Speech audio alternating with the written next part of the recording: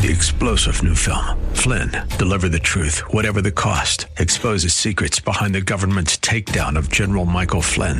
Flynn knew what the intel world had been up to. He ordered the first audit of the use of contractors. This set off alarm bells. He told the truth. He was the most dangerous person for Donald Trump to hire. They had to get rid of Flynn. Flynn, deliver the truth, whatever the cost. Available now. Watch it today. Go to salemnow.com. salemnow.com. Thanks for listening to the Town Hall Review with Hugh Hewitt podcast, bringing to you the best voices on the stories and issues that matter. Helping make it all possible is the generous partnership with the Pepperdine Graduate School of Public Policy. Here's another piece I'll trust you enjoy. We have a durable problem that's been getting more and more difficult by bad public policy, and that's the drug overdose, or the drug poisoning crisis, as we like to call it, and we'll explain why in a moment. These three colleagues, along with the two others who couldn't join us, and I started an organization, a nonprofit, that we think we can do something about this problem, this enduring problem. We think we can turn the tide around. The StopStartsHere.org is the website for our organization. We encourage all of you to take a look at it and help out if you are inclined. I will introduce my three in-studio guests, all of whom have been on this show many times before. Steve Moak Jr., Jeff Taylor, and, of course, Hugh Hallman, who is usually here on Tuesdays anyway, so it's nice to be joined by Jeff and Steve. We have another friend who helped with the start of this project. He's one of the major victims' rights advocates in our country, blessedly here in Arizona, and, of course, our other friend, Ashley. And they regret they couldn't be here, but we couldn't do it without them either, and I just wanted to give them the appropriate props. We'll also be happy to take any calls at 602-508-0960. To kick this off, just let me lay two pieces of groundwork, if I might.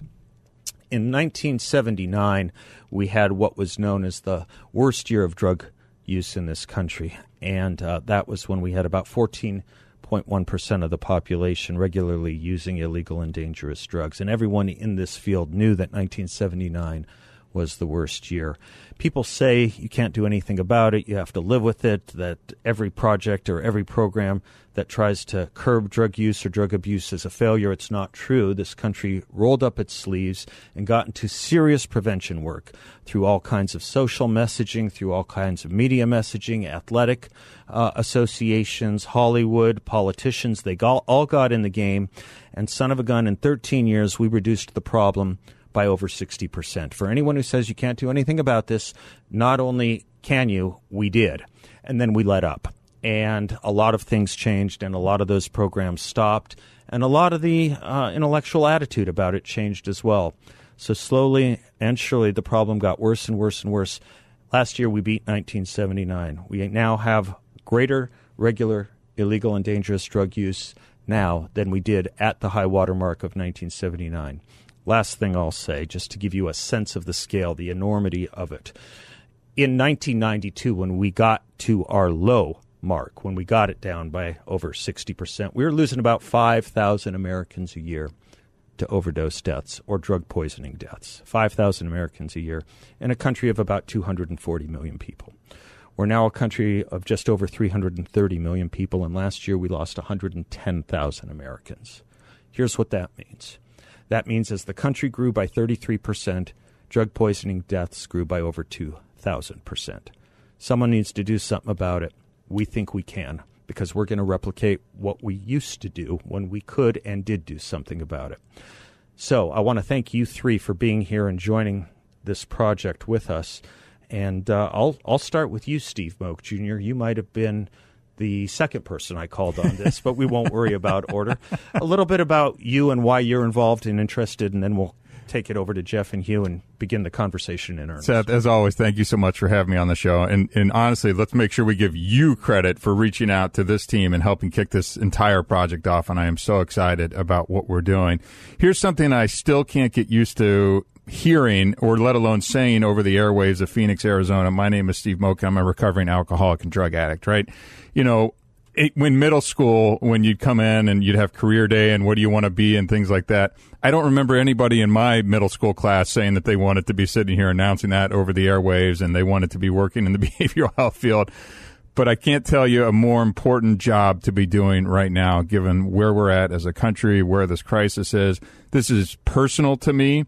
There is a fire that kind of burns because we can keep building more beds. We can keep building more treatment centers. We can keep building more outpatient programs. But until we start addressing youth, kids earlier, we're just going to keep filling those up with sick people. And that's why I am so excited about this prevention effort and what we're doing and how we're doing it and using social media to target youth and parents. Thank you. Jeff, you want to say a word or two about your involvement here? The audience knows your story well, but it wouldn't be a bad idea to just reprise the highlights and lowlights. I was just sitting here pondering. Thank you, Mr. Leibsohn, for having us here today. It's always a pleasure. When Steve was talking about that they did not aspire young people to end up as unfortunately Steve did and as I did. So I was just going to ask Steve, you didn't go to the repeat drug offender booth in high school? I missed that one. It was in every bathroom, in fact.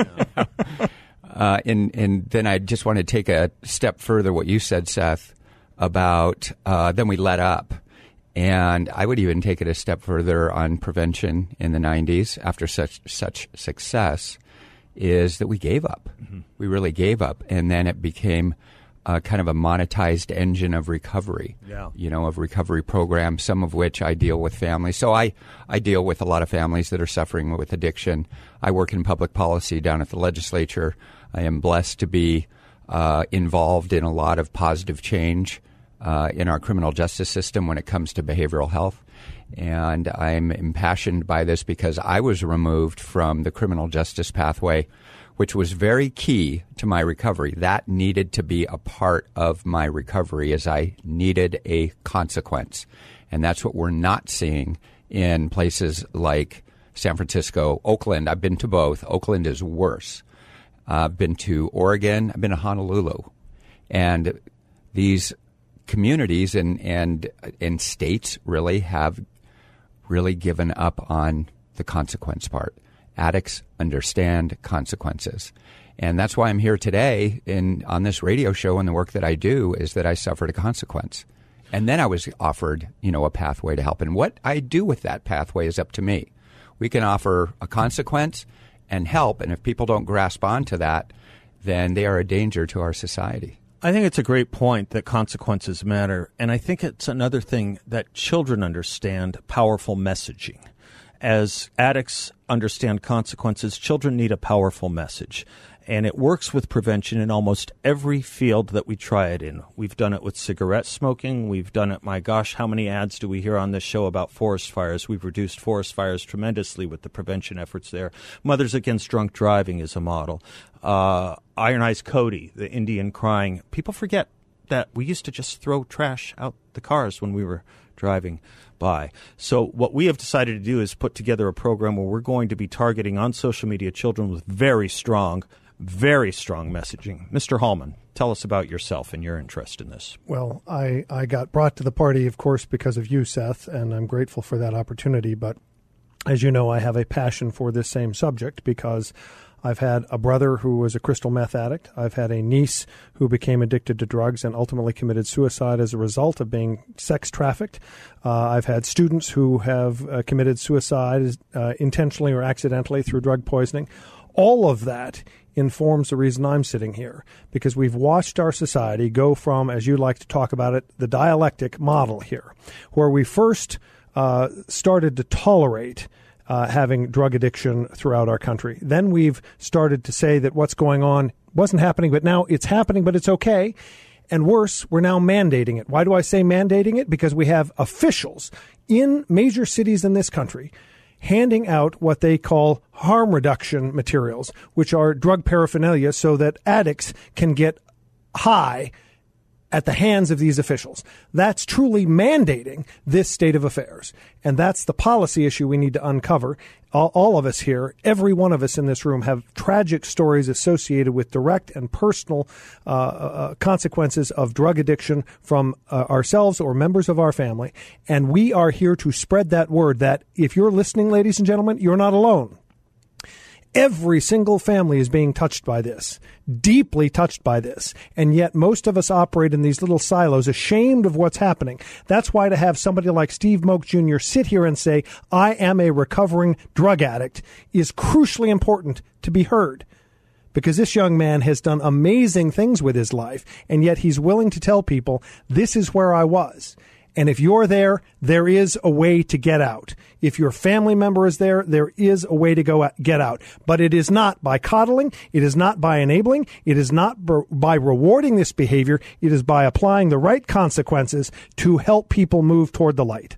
Thank you, Hugh. Thank you, Jeff. Thank you, Steve. We'll take a quick commercial break. We'll come right back, and we'll talk about how we can prevent them from even ever having to have Steve's or Jeff's story or the stories of those in Hugh's family, or for that matter, mine, and sadly too many, I'm suspecting, of you in the audience.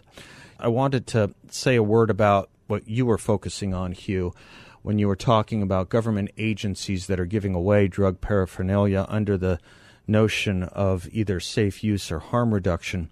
You know, a lot of people still don't, you would think, and this would surprise many, but it's true, still don't know what fentanyl is.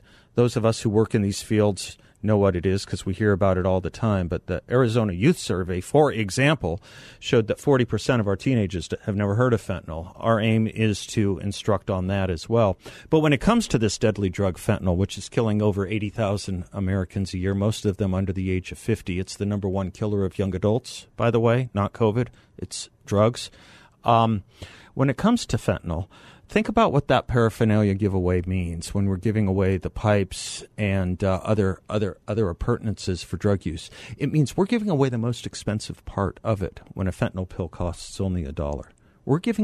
We are making it easier and easier to use drugs under the name of public health. And instead of saying, how about we help you if you are addicted, or how about you don't start? We're now seeing signs in major cities sponsored by organizations or departments calling themselves departments of public health that have big banner ads and big ad campaigns saying if you're going to use, start slowly and do it with friends. I can't think of anything more maddening than that. I can't think of anything more insane than that. I can't think of anything more wanting to have an organization turn in their name as a Department of Public Health than that. Is that what Mothers Against Drunk Driving said? Did they say if you're going to drink and drive, make it just a beer, or maybe have a cheeseburger after you or before you drink and drive? Is that what we did with cigarettes? Did we think that it was a good idea to tell people if you're going to smoke, don't smoke a pack a day, just smoke half a pack a day? No. That's where the good news comes and what is part of the magic of our organization and the messaging we're going to do, because there's a wonderful piece of research I want people to know. If you can get your child to the age of 21 without initiating dangerous and illegal drug or substance use, get them to the age of 21, the chances they'll ever start are practically zero. It's our aim when we say to get to your child before the drug dealer does. That's our aim, to educate youth and adults. Jeff, you want to say something about any of this? Because you have toiled in these worlds where in communities you do have to deal with departments of public health that are advertising this lie of safe use. And just, again, to add to what you said, Seth, the message, is to use safely, use with friends. Yeah. But look at the visual that they put up there. A bunch of smiling people like they're all partying. Right. And it reminds me of seeing some of the videos, which there are many, which needs to be, put on a much broader media base of the tranq epidemic in the West Coast or on the East Coast, which is now showing up, I understand, on the West Coast. Yep. That is a horse tranquilizer that actually extends the high from fentanyl. And of course, it's very cheap, very powerful, and it paralyzes people, paralyzes them standing up, bent over, slumped over. And I look at these videos today, or of any place in California, in a homeless district or a chronically homeless district, is that I look at them and I think they were in grade school at one time, they were in high school at one time. Where was the messaging? Because a lot of the people there, maybe were in grade school or in high school when we gave up on prevention. And it just breaks my heart because we talk a lot about death. and we should talk a lot about death.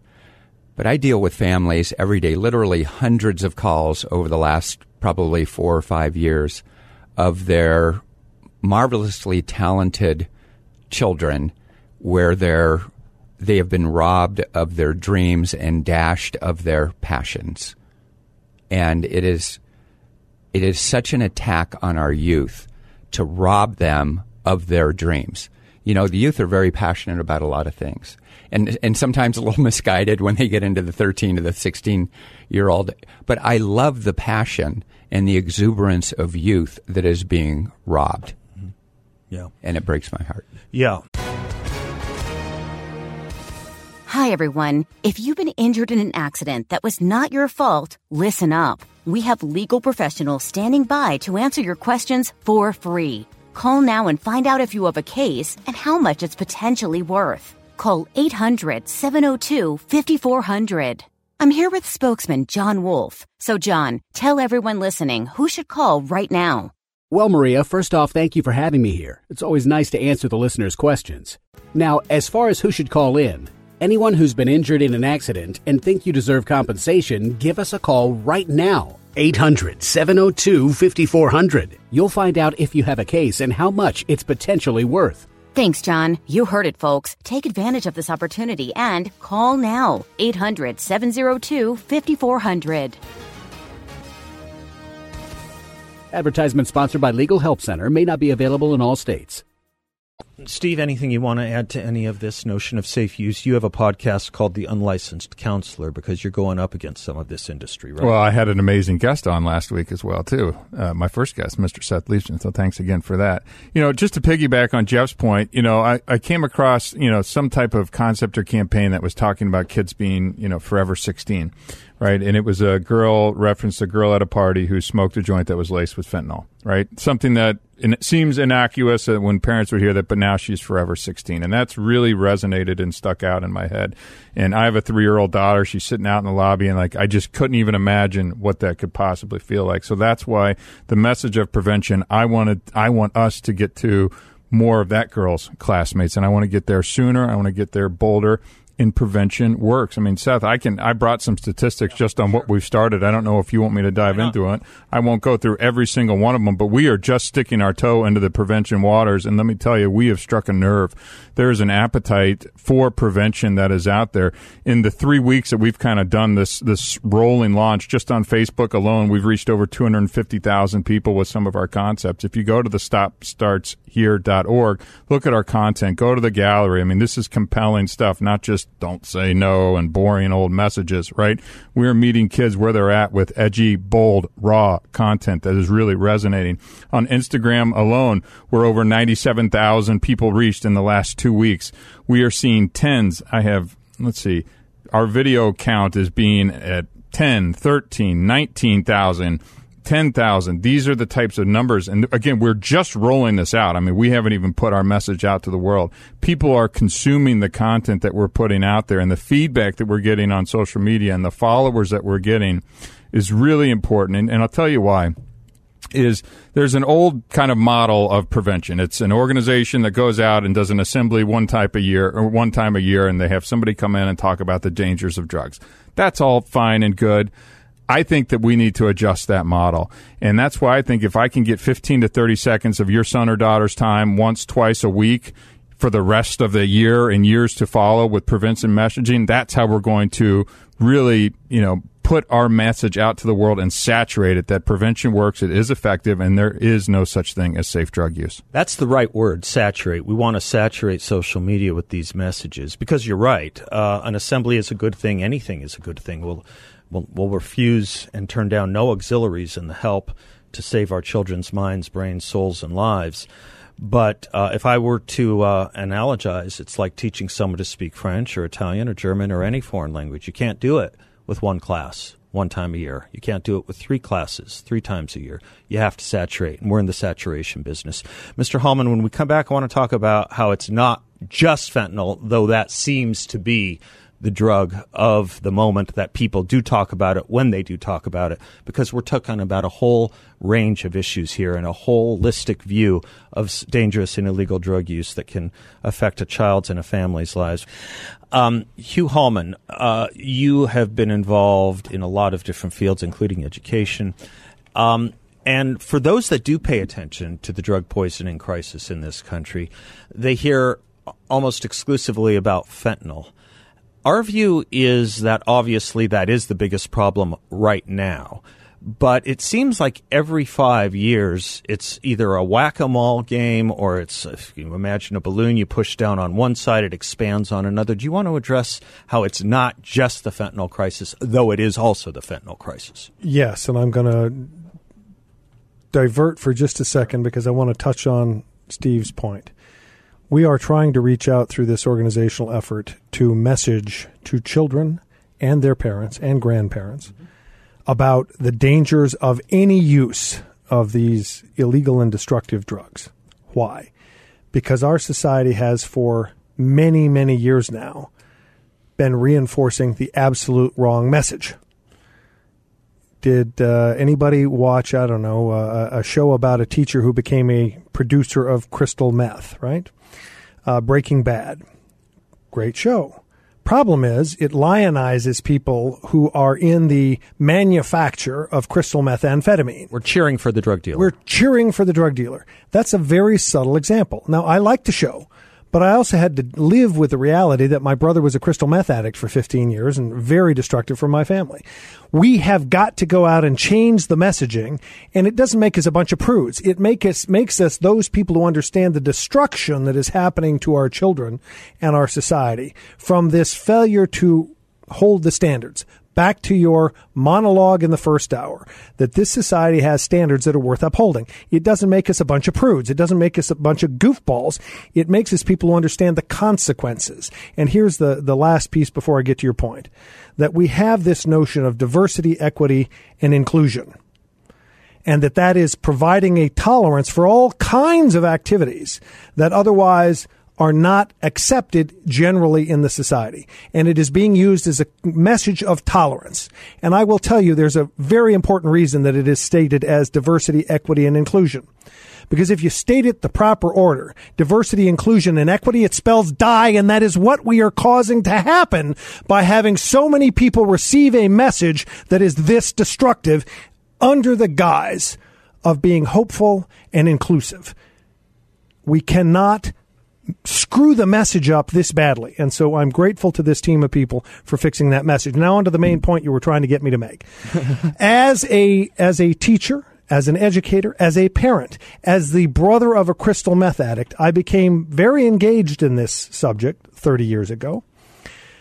Much too late, frankly, because I watched too many young people have their dreams destroyed as a result of drugs or alcohol. And the problem we face is, you'll see now the advertisements talking about we've got to be watchful of fentanyl. Well, a decade ago, it was not fentanyl, it was meth. And meth offshoots that were being sold as glass cleaner and plant food. In every one of those places you see that says it's a smoke shop, they're selling this stuff for $5 to rot kids' brains out and get them hooked on stuff, just as has happened here. And it keeps changing. It is whack-a-mole. So it is crucially important that we let every child in this state know that they really shouldn't use fentanyl intentionally. And they need to know that most of the other stuff that's out there is now being laced with fentanyl. So when you're handed a pill at a party that looks like candy, or you're handed a joint, there is some decent risk that it is also laced with fentanyl that can kill you. That's what we have to deal with here. And this is going to continue to change, because it was 12 years ago now that I had to alert our state's newspaper that they were failing to cover the new series of drugs that were out on the street at $5 a hit. They thought I was nuts, and then did the research, called me back 6 months later, and as a politician, I'm always afraid when my phone shows that it's an Arizona Republic reporter. I'm sure it's the latest breaking news of what I've screwed up. But in fact, it was a reporter to thank me that we had started the process of covering it. But we must continue that effort, because every single day, somebody is trying to provide a new drug to hook a new bunch of kids, because it's about the dollar. They're making money at lives' expense for our young people. And that's what we are fighting against. And so thank you to this group of people for working on these efforts, getting the messaging to overcome the bad messages where we have reinforced the worst behaviors of our society and done so pretending we're being tolerant. If we're successful, we'll take a quick commercial break and come back and speak a little bit more about all this. If we're successful, we're not going to be here in 5 years having to have this conversation. But if we're not successful, we won't be talking about fentanyl. Look up the drug Jeff talked about, Trank. Look up xylazine. You heard about it on this show first 6 or 8 months ago in a conversation between the two of us. Right. It was in Delaware and Pennsylvania, and now it's on the West Coast. Jeff, people, as they tend to think of drugs in a certain silo, the way Mr. Hallman was talking about him a few moments ago, they also think of the drug problem in its own silo when it's not. We talk about issues on this show every day. We talk about things like the homeless problem. We talk about things like violent crime. God knows the nation goes into a hair on fire every time there's a school shooting. We talk about education deficits and dropouts. You want to get to any of these things, you want to be looking at this issue. You talk to county attorneys and district attorneys, and you ask them what percentage of their violent crime arrests are people who are hopped up on drugs or regular drug users. They'll tell you between 80 and 90%. You take a look at the chronic homeless problem that you're so expert at. We're talking about a population, 90% of which is a drug-using population. You talk about the dropout crisis. You talk about education deficits. We're talking children who have already got drug problems. You talk about departments of children's services and child removal and parental abuse. You're talking about 80% of those cases involve drugs. You talk about school shootings. Almost every single one of them is a child whose brain and soul have been wrecked by drugs. Talk to me a little bit about the criminal side of this and what you wanted to say about an interesting idea that kind of went awry. I was just thinking, and it's important to note for everyone that we educate is that the cartels are attacking this country, and they have the money to buy the best chemists on the planet. And that means that it's now fentanyl, maybe it's xylazine next week. It's going to be something else. And it is an attack. It is an absolute attack. It is a clear and present danger to the security of the United States. This is the way I view this. And I just got off the phone with a good friend of mine at Department of Child Safety. And we talked about what is coming on child removals. Try to parent a child, an infant child, when you're taking 10, 15, 20, 30, 40 fentanyl pills a day. Let's talk about addiction in kind of a from the addict's point of view. And, as being, and I call myself a former addict because I believe that God has the power to remove anything that I am willing to give up. Now, it took a lot of work, but I don't white knuckle it every day. My friend Steve next to me here, he doesn't white knuckle it every day because we have surrendered, and in my case, God has removed this from me. But there are upper people and there are downer people. Steve and I were upper people. Alcohol was not attractive to me. The opiates were not real attractive to me. In that same class are Valium and other benzodiazepines, Ativan, which these fentanyl pills are being sold as. Those are the downer people. Upper people are crystal methamphetamine and cocaine. Well, guess what the shift is right now at the border? Talk to anybody in law enforcement and ask how much crystal methamphetamine is being interdicted, not only not at the border, but also in this country that has come across the border, is cheap, powerful methamphetamine. Last year, I talked to one of our rather more respected county sheriffs, and he said that their interdictions on crystal methamphetamine are up 500% in the last 2 years. So they've addicted the people that are attracted to downers. Now they're going after the people that are attracted to uppers. This is an attack. So in my many years at the Arizona Capitol of working on public policy and drug policy, we thought it was a good idea to come up with what was called the Good Samaritan Law a few years ago. And it changed policy. And what it did was gave immunity to someone who was experiencing an overdose to that person if they called, or if their friend called, then it granted immunity to that person also. So the caller and the person overdosing were granted immunity. And the idea behind this is that people were afraid and people would die because they were afraid of law enforcement showing up and arresting, the person overdosing and the person. And we saw it in emergency rooms where people would just dump a body and then drive off. Well, I just got off the phone with a good prosecutor friend of mine, and she told me a heartbreaking story. He said that this person had been given immunity, was overdosing under the Good Samaritan Law, and there was no interdiction at that point. It was just immunity. The person then was granted immunity a second time.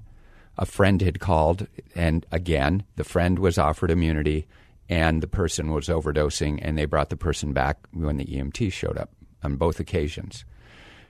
And she said, and the third time, and I just got this call, is we found him dead.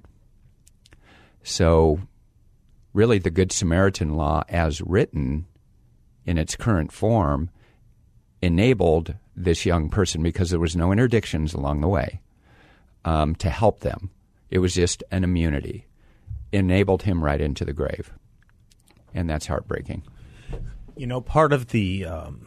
Part of the idea behind our prevention work at the StopStartsHere.org, and I want people to go to that website and see what we're up to, and I'll have Steve talk about what we can do for parents as well, what we are doing for parents as well, is we want to not only get to the child before the drug dealer does, we want to prevent an ambulance having to show up.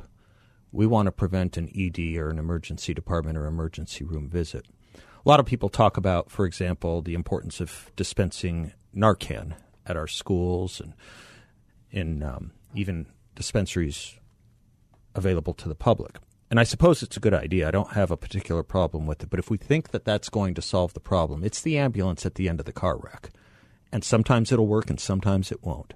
And it won't affect all drugs. It won't touch xylazine or Tranq, the zombie drug, the thing that eats into your skin and freezes you standing up. It won't touch that because it's not an opioid. But, it seems to me the project these days is an after-the-fact project. And it seems to me it's almost as if we're telling people, as my old boss Bill Bennett put it, that you can go play in the snake pit just as long as you take the anti-venom with you.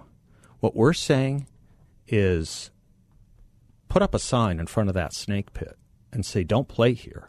And in the meantime, kill as many of those snakes as you possibly can to make not only our children's lives less tempting to go and have problems where you will need to try and use Narcan. And what we're finding with Narcan, by the way, with repeat users, is that they're needing higher and higher doses. It's going to fail at some point. Enough with the ambulances. Let's prevent the ambulance from showing up. But, Steve, parents need help, too. They're pulling their hair out on this, and we aren't forgetting them either, are we? No, not at all. And, in fact, they play maybe the most important role in this entire thing. And yes, we do edgy, bold content. Follow us at Hardstop Official. Cost you nothing. Like, share, retweet, all that fun stuff. But we got together, and when we were launching this, and said we need to provide some take-home value to parents. We get asked, I'm sure I'm not the only one in this room, get asked, well, what do we do? How do we do this? Yes, we understand prevention is important, but what do we actually do? How do we have these conversations? If you go to the StopStartsHere.org, we actually created a document. We literally are not charging for this or anything. We want it in the hands of as many parents around this entire country as possible. We're calling it the Parents Prevention Playbook, right? It's 6 steps on exactly how to start talking to your kids about prevention, right? Go to our website, find it, download it. I mean, this is important stuff. We're giving you literally step-by-step instructions on how to kick off these conversations, what to expect, what to say. And I think it's really a document that all families should have. Download it, sit down, and talk about. And by the way, I'm not talking middle school. I am talking middle school. Did I say that right? You aren't talking high school. There you go. That's what I was going for. I'm talking about let's get to these kids at middle school, because by the time they're finding out, parents are finding out about their kids using drugs, it's typically about 12 to 18 months later. And age of initiation is younger and younger now, too, That's depending correct. on the drug. It's looking about 7th grade, Right. right? So if you're thinking, hey, it's something we're going to start talking about when we go into high school, I'm not saying don't, but I am saying start thinking a little bit earlier, and I'd love to see middle school be that target where you start having these conversations with your son or daughter. So we've got several prongs here with the StopStartsHere.org or the Hard Stop campaign on Instagram, Facebook, and other social media outlets. We're aiming our ads at our youth and our young adults, but we're also giving materials to parents and strategies for parents to help get their kid to the age of 21 so that they never do start. If they don't start before the age of 21, the problem will it's as practically a good guarantee as you can find from research that was done by Joe Califano at Columbia University and Robert L. DuPont at the Institute for Behavioral Health. You get a child to the age of 21 without initiating the use of a dangerous and illegal drug, the chances they'll ever have an addiction problem are practically zero.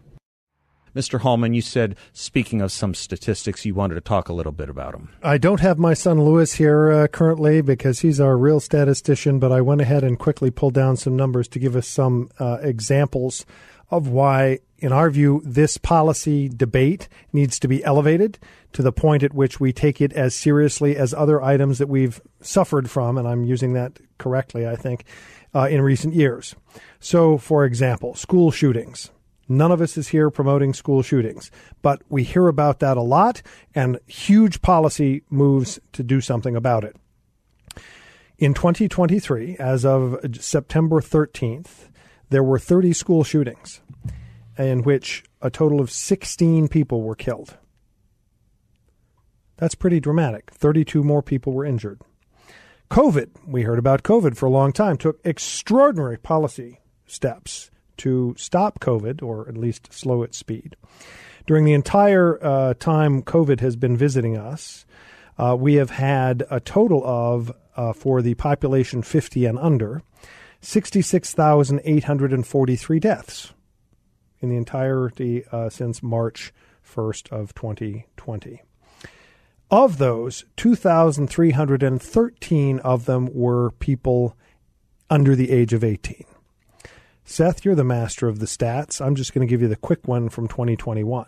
We had 45,000 deaths by cars, 48,830 deaths by guns, and we had 106,699 deaths by drug poisoning, which does not include the motor vehicle deaths that are caused by that very thing, right, or the shooting deaths that are caused because of drugs involvement. And so we've got our priorities completely upside down, ladies and gentlemen. We've got a huge problem with drugs and drug abuse and drug poisoning in this country, and it keeps being shoved under the carpet because it's not politically acceptable. We want to say, gee, it's okay to use marijuana, the attacks we get because we are ardently saying, please, if you're 18 or under, do not even start because it is so hard to stop. And those who want to excuse their drug of choice have to recognize the unintended consequence of that is that there are many people not mature enough to hear a message like that and understand the full consequences of what can happen. So the reality is the greatest crisis we face, as you said at the opening, is drugs and drug poisoning.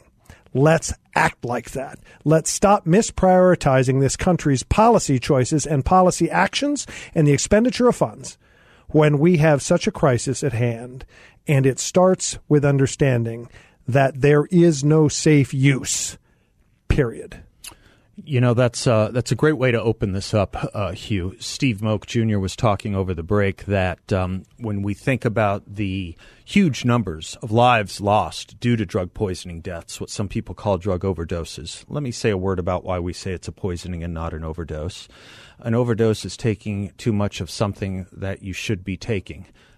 There is no such thing as an overdose of fentanyl. It's a poisoning. It's a dose that kills you. It's not an overdose. It's a dose. So these are poisoning deaths. And you're quite right, Hugh. It is the number one killer of people under 50 without comorbidities. Bingo. We're talking about otherwise healthy people dying from drug poisonings, where COVID at least can be explained in part because you've got obesity and diabetes and other things that have been impacting that. In the instance of drugs, these tend to be otherwise what would have been healthy people. Absolutely, which is just part of the sadness of the whole thing. You were right to point out the COVID numbers because it shows you that this country knows how to put out a prevention campaign when it wants to. It was just misprioritized given the true danger. I want people to understand the nature of what Hugh was talking about. More children went to emergency departments in the 3.5 years of COVID for marijuana than did for COVID. Let me give you the Arizona numbers just to give you a little sense of the local nature of this. In 3 years of COVID in Arizona, we lost 83 people under the age of 20. All 3 years, 83 lives were lost under the age of 20. But we lost just 192 of them last year due to drug overdoses. Understand, in Arizona, we're losing 130% more youth to drug deaths in 1 year. We are losing 130% more youth to drug deaths in 1 year than in all 3 years of COVID. You tell me we have our priorities straight. We don't. The government should be doing something about that. Drug prevention messaging should be the job of the government. They're not. We at the StopStartsHere.org are. We're asking you to help us out and get this message out. Mr. Moog. Well, I'll tell you, it's college football season right now, right? Is everybody paying a little bit of attention? Think of the University of Michigan Stadium or Ohio State, the Horseshoe. They hold about 100,000+ people. We are losing a stadium, a sold-out stadium's worth of souls, lives, real people every single year to this. One of the other things, and we put together a piece of content on social media, imagine that there were 2 Southwest Air jets colliding over your state every single day. That's the number of people that we're losing every single day. Do it again. Right? I mean, that is... Southwest would prefer you use some other... You can use American crashing into a Southwest. Okay, there you go. But that is... Qantas. Qantas never crashes. Let's blame it on the Australians. But think about that. Think about the impact, if you thought about it that way, what it would really feel like, instead of these numbers that get so big that you can't wrap your brain around. That's really what I want to get out there. And that's... He's right. Say it again. We've got 2 aircraft liners filled with human beings smashing in the air, worth of people who are dying every day from these drugs. And get this, if that happened, how many people would be flying? Right. That's that would right. be a deterrent. That's right. And what would the FAA be doing? So what we have, so what we have is an ethos in this country from places calling themselves public health departments saying, we know that, get on that plane with a friend. That's what they're saying with these advertisements. That's what they're saying with these billboards. That's exactly what they're saying. They're saying, start small and do it with a friend, and you will have a happy life, because you're right. Those advertising billboards in the major cities like Washington and New York and San Francisco, they're young kids that you want to look like. Look, we are running in the face of that. We are pushing as hard against this culture as is pushing against us, because no one else is doing it. Check us out at the StopStartsHere.org. A week and a day ago, we commemorated 9/11. A week and a day ago, we commemorated 9/11, where we lost nearly 3,000 souls. We're doing a week, we're losing every week to drug deaths, what we lost on one day in 9/11 when you add car accidents due to drug-infused drivers. We're doing a 9/11 a week. And the connection is that we responded to the terrorists who caused that very clearly. And as Jeff made the point in the last segment, several segments ago, this is a terrorist operation.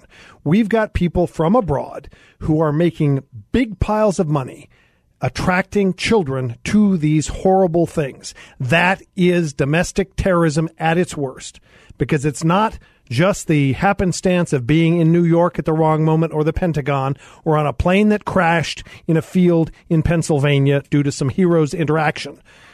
It is the worst kind of people who are terrorizing our society, making money off of our children, destroying their lives, and we have that many people dying every week. Respond accordingly. Well done. Thank you. Mr. Taylor. I was just thinking about the funding that we do. Mm-hmm. So from a taxpayer point of view, we are funding the wreckage of addiction. We're not funding any prevention. We're funding the wreckage of addiction. Let's just talk about some major points. Arizona Department of Corrections. You know, I hear all the time, oh, they're nonviolent drug offenders. Many are violent. They have become violent on especially crystal methamphetamine, which is coming. Very violent drug. It's also a huge motivator to steal. Try to leave your garage door open, one night and see what happens the next morning. You probably, depending on the neighborhood, either a 100% chance of everything being cleaned out to maybe a 50% chance in some other neighborhoods. Department of Child Safety, child removal, foster care. I think a foster child, I'm not sure what the current reimbursement for an out-of-home foster child is, but that is a monthly payment of around, I think, $800 until that child reaches 18. An Arizona Department of Corrections prison bed is $24,500 a year. And let's say you get a 10-year sentence. That's $250,000 that we have spent because someone is a quote-unquote nonviolent drug offender. Guess what? Nonviolent drug offenders, even if they are nonviolent, maybe they didn't caught for their violence, they get behind the wheel every day of a 4,000-pound vehicle going down the road. Look at our insurance costs. I have a theory about wrong-way drivers. If you look at wrong-way drivers, which did not exist before pharmaceutical marijuana hit this state, it was extremely rare. And I'm not saying it's just marijuana. I'm saying it's marijuana with a beer, marijuana with a pill. When you're dealing with a potency that has skyrocketed, then it causes confusion. And that's, in my theory, is that if you look at a graph of the potency of marijuana in this state when it was being produced for pharmacological and now recreational uses, that's you could overlay that graph with THC content over wrong-way drivers, and they kind of follow each other. I don't believe in coincidence on this. And then people ask, why do I get into this? Why am I so heavily invested? Well, it all started when I ran a nursery for the Salvation Army back in the 90s. It was in 1996 until 2000. And it was the first nursery of its type. It was for children from birth until school age, which would be birth to 5 years old. And it was specifically for children of homeless and drug-addicted parents.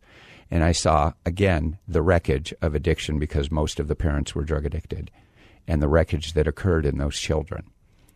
And that's one of the major – and these children were coming in severely damaged, living in cars in the summertime, completely shut down. They wouldn't sleep.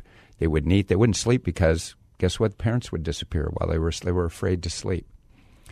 So I love these children. I love your audience's children, and I don't even know them. When it's hitting our most vulnerable children, what was the first incidence of drug use now? Average? Seventh grade. Seventh grade.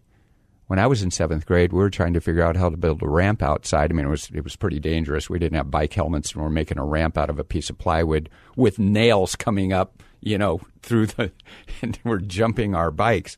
Over garbage cans, I trust. Over garbage cans. Exactly right. And of course, you had to have the cinder blocks, on underneath the ramp.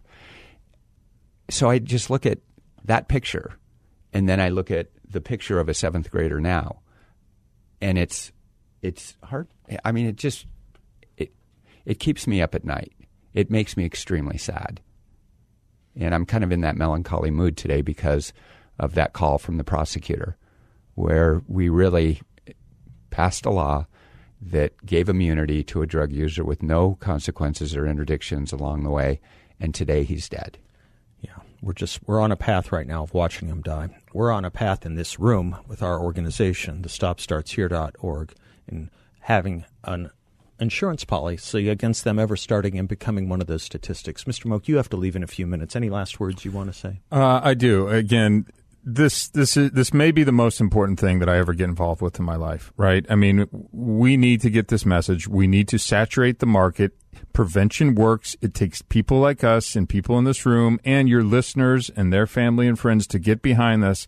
Follow us at Hard Stop Official on all the social channels. We are the fastest growing nonprofit, in the country, and I'm going to stand by that. You can drug prevention. Our drug prevention, absolutely. From our Facebook to our Instagram, it is important what we're doing. It's resonating with what we're doing, but we need more people out there liking and sharing our content to really help spread the message of prevention, youth drug abuse prevention across this country, and that's what I'm going to continue to do. Thanks. We do talk about the deaths an awful lot, and I think you all have been right to say that is not the only consequence of using dangerous and illegal drugs. We have used a lot of different metaphors and analogies to try and explain the kinds of deaths we're talking about. When we talk about 110,000 Americans dying from drug poisonings every year, you talked about the football stadiums. We talked about 2 commercial airliners crashing over our skies every single day. We used to have 1 commercial airline crashing over our sky every single day compared to drug deaths 5 to 6 years ago. Our goal is to get it back to 1 and then to 0, or as close to 0 as we possibly can, because we've done it before. We have done it before. I want people to understand, anyone who's been to Washington, D.C. and gone to the Vietnam Memorial, that scar of a wall of 58,000 souls on it, took 16 years to get those 58,000 names. We could be building 2 Vietnam Memorial walls a year with the deaths we're doing right now.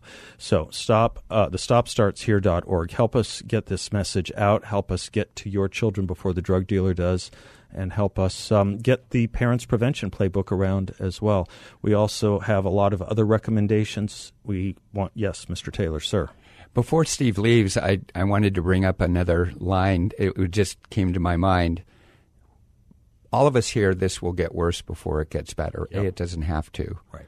But when somebody tells me about how this is going to get worse before it gets better, I say we're in the business of better. Good. We're in the business well of better. Said. Jeff, talk to me a little bit about your family and how it's not only affected your family, but how it's come full circle. Well, I think the most important job that I have today is to be a good parent. And not to be a friend, but to be a good parent.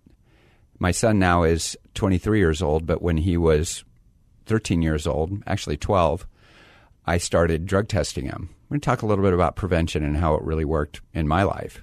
I talked to him about drugs. I talked to him about the damage and the devastation and the wreckage that occurred in my wake from my drug abuse. And he was listening. And then I gave him an out because of peer pressure in middle schools and high schools. It's tremendous, and we all know there's all sorts of peer pressure, but there's peer pressure to use drugs and substances all the time for these young people.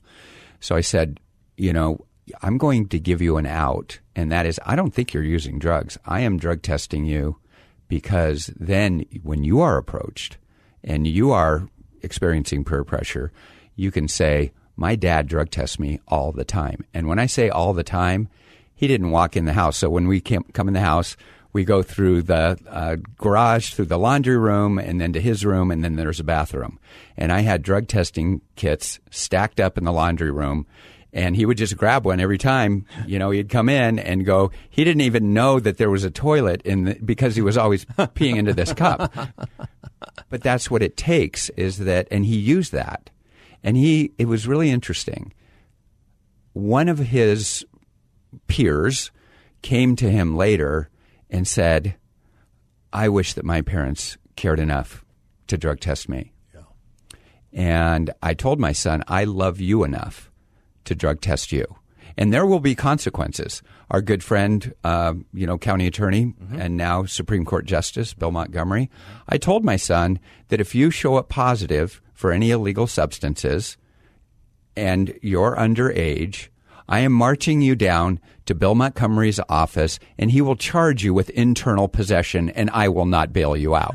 That is parenting, and that's delivering a consequence. Sometimes that's what it takes is a strong message, and that's what our website is about, is direct, strong messages about the reality of the wreckage that can occur in not only your young person's life, but as that person grows up into their children's lives. One of the most meaningful days I've spent this year was an afternoon with you and your son about a month ago. Mm-hmm. You were someone who knew the criminal justice system from the inside and the outside. Yes. And we got to watch your son graduate from the City of Phoenix Police Academy, and he's now a police officer here in Phoenix, Arizona. One of the proudest moments of my life is I have let him know, and he's been to many presentations or speeches that I've given on the importance of law enforcement. Yeah. I am here because law enforcement saved my life. I call it the Criminal Justice Intervention Program. Yeah. And it is something that needs to be strengthened and bolstered up, not only in our community, but in other communities. And that couldn't be a pathway to help like it was for me. And then, Seth, do you remember at the graduation? Yeah, so we have I do. The chief is there, and then we have one of the assistant chiefs, and then the city councilwoman right. O'Brien, right. who goes to every one of the police department's graduations. Huge supporter of our police department. And so they said something about the individual. Do you want to take it from there? Well, what they did was, it was a beautiful thing, and you've seen this in smaller venues or graduations, but they said something about the families of everyone on stage, and he said, and we have a graduate whose dad has been arrested by the Phoenix Police Department 5 times, and so you stood up and shouted. Actually, it was 6 times. Tools. The drug test is a crucial one. Yes, anything you can do to give your child an out when the peer pressure comes. If a child can say, I can't because I get drug tested, and if I get drug tested, I'll lose privileges, I'll be punished, I won't be able to play sports, I won't be able to go to this activity, it's a great way to help that kid, and kids need all the help they can get. Like we're trying to replicate with modern, updated advertising messaging and in the modern media what the This Is Your Brain on Drugs campaign did. Along with a culture that took this issue seriously, we reduced drug poisoning deaths by over 60%. We let up on it. It's time we start doing it again, and we are. Drug prevention, like any other prevention, works every single time it's tried. Ask Mothers Against Drunk Driving. Ask the cigarette. Ask anyone who used to who watches a TV show from the 60s or 70s. Ask Joe Camel. Yeah, with cigarette smoking. Ask Joe Camel. We reduced cigarette smoking with prevention messaging by 50% in this country. We did drugs by 60%. Forest fires. Every time it works. And in letting up on it, we have now observed and blithely watched as drug poisonings became the number one killer of young adults in this country. It's not COVID. We turned this country upside down for COVID. We closed schools. We closed churches and synagogues. We closed outdoor gatherings for COVID. At least in the city of Phoenix. Beaches. It was incredible, and we're not arguing for that, but what we're simply saying is that when this country gets serious about a prevention message, it knows how to do it. Let me put the numbers on Arizona again to give you a sense of what drugs are doing to this country and this state. In 3 years of COVID in Arizona, we lost 83 lives under the age of 20, all, by the way, with comorbidities. 83 over 3 years under the age of 20. But we lost 192 of our youths just to opioids under the age of 20 last year. We're losing 130% more youth in Arizona to drug deaths in 1 year than all 3 years of COVID. No one's doing that prevention messaging, and we are. Help us do it at thestopstartshere.org. Mr. Hallman. Don't forget, this is a hard thing to be doing. We are trying to turn a battleship of culture that has gotten used to the direction it's sailing with the idea that we want to be tolerant of different perspectives and different lifestyles, even if that lifestyle is self-destructive. Especially with drugs, it tends to be quite self-destructive, but it is not just destructive of that self. It's destructive of all the families and friends, and it calls on resources from our society that are extraordinary. Jeff mentioned the fact that his son graduated from the police academy and has joined our folks in blue to help protect us. Every time something horrible happens with a police officer, it's headline news, and it's repeated consistently and continuously. When almost every day Every police officer is performing miracles on the street to help improve our society and help those people out on the street who are addicted to drugs. They have been given a job to now act as social workers when we have created this by enabling the behavior and now not just denying that it happens, but saying that it's happening is okay, and worse now, mandating that it happens because we have government officials handing out drug paraphernalia to make this lifestyle possible and cheaper. It's nuts. With that said, every single family who's got someone listening to this show has this problem. I'm making a blanket statement, but I can be pretty sure I'm right. The number of people out in our societies who are suffering from drug addiction, alcohol addiction, is huge. As Seth started our discussion, we now have broken the record on the percentage of our population using dangerous illegal drugs on a daily basis. It's a huge number. We're almost at 15% of our population. Every one of those people is a child of some parent. Every one of those people likely has siblings. Every one of those people has others around them that they're influenced by and influencing and whose lives they're affecting. You are not alone. Everyone who has talked to you from these studio seats on these microphones today is an individual or a family member of somebody who did suffer from drug addiction in a terrible way. In my case, I had a younger brother who was a crystal meth addict for 15 years. His daughter became addicted to drugs and as a result of that addiction got drawn into sex trafficking. She was 15 years old when that happened. She was trafficked for 2 years, eventually let out. That is to say, she was captured by the police. She would not testify against her pimp, but put into juvenile detention. On her 18th birthday, she was let out. She went right back to her pimp and 9 months later shot herself to death. That's the kind of story that is the end of what happens when you start and why we are so passionate about trying to stop people from starting in the first place. Let's get our kids to age 21 before ever introducing them to drugs and alcohol. Because if you make that mark, they have a huge, high probability, it's something like 90%. Almost never starting. Of never starting down these roads. These are terrible roads to go down. And I'm reminded on a daily basis, Seth knows my tortoise, Nan. That tortoise is now 27 years old. My youngest son, who's now 27, received that tortoise when he was 7 from a young kid who he went to grade school with. Nan lives in our backyard. And I think about the child who gave that tortoise to my youngest son on a daily basis. Because that child at age 18 died of a heroin poisoning. 1 dose. His parents are devastated. That's the kind of story that should motivate all of us, that we should not have those end games for our young people. And it's not just that one child. It's many, many children whose funerals I've attended who had 1 dose of an illegal drug that ended their life. We can stop this. And the way we stop it is by keeping kids ever from starting. Help us, because this problem is very difficult to go against. Changing culture is difficult. Seth talked to you about the fact that we had the high water mark previously in 1979 and turned the course around. But does everybody of my age remember the fact that Nancy Reagan was belittled in the early 1980s for pushing hard to stop drug addiction and drug abuse? Just say no to drugs. And she was belittled for that by the left, for the cool people who said how cute, how quaint, and intolerant.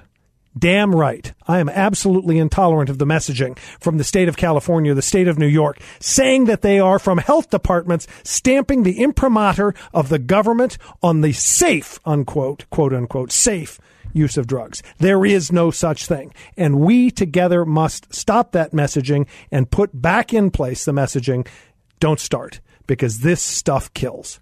It doesn't discriminate among zip codes. It doesn't discriminate against area codes. And it's not a partisan issue.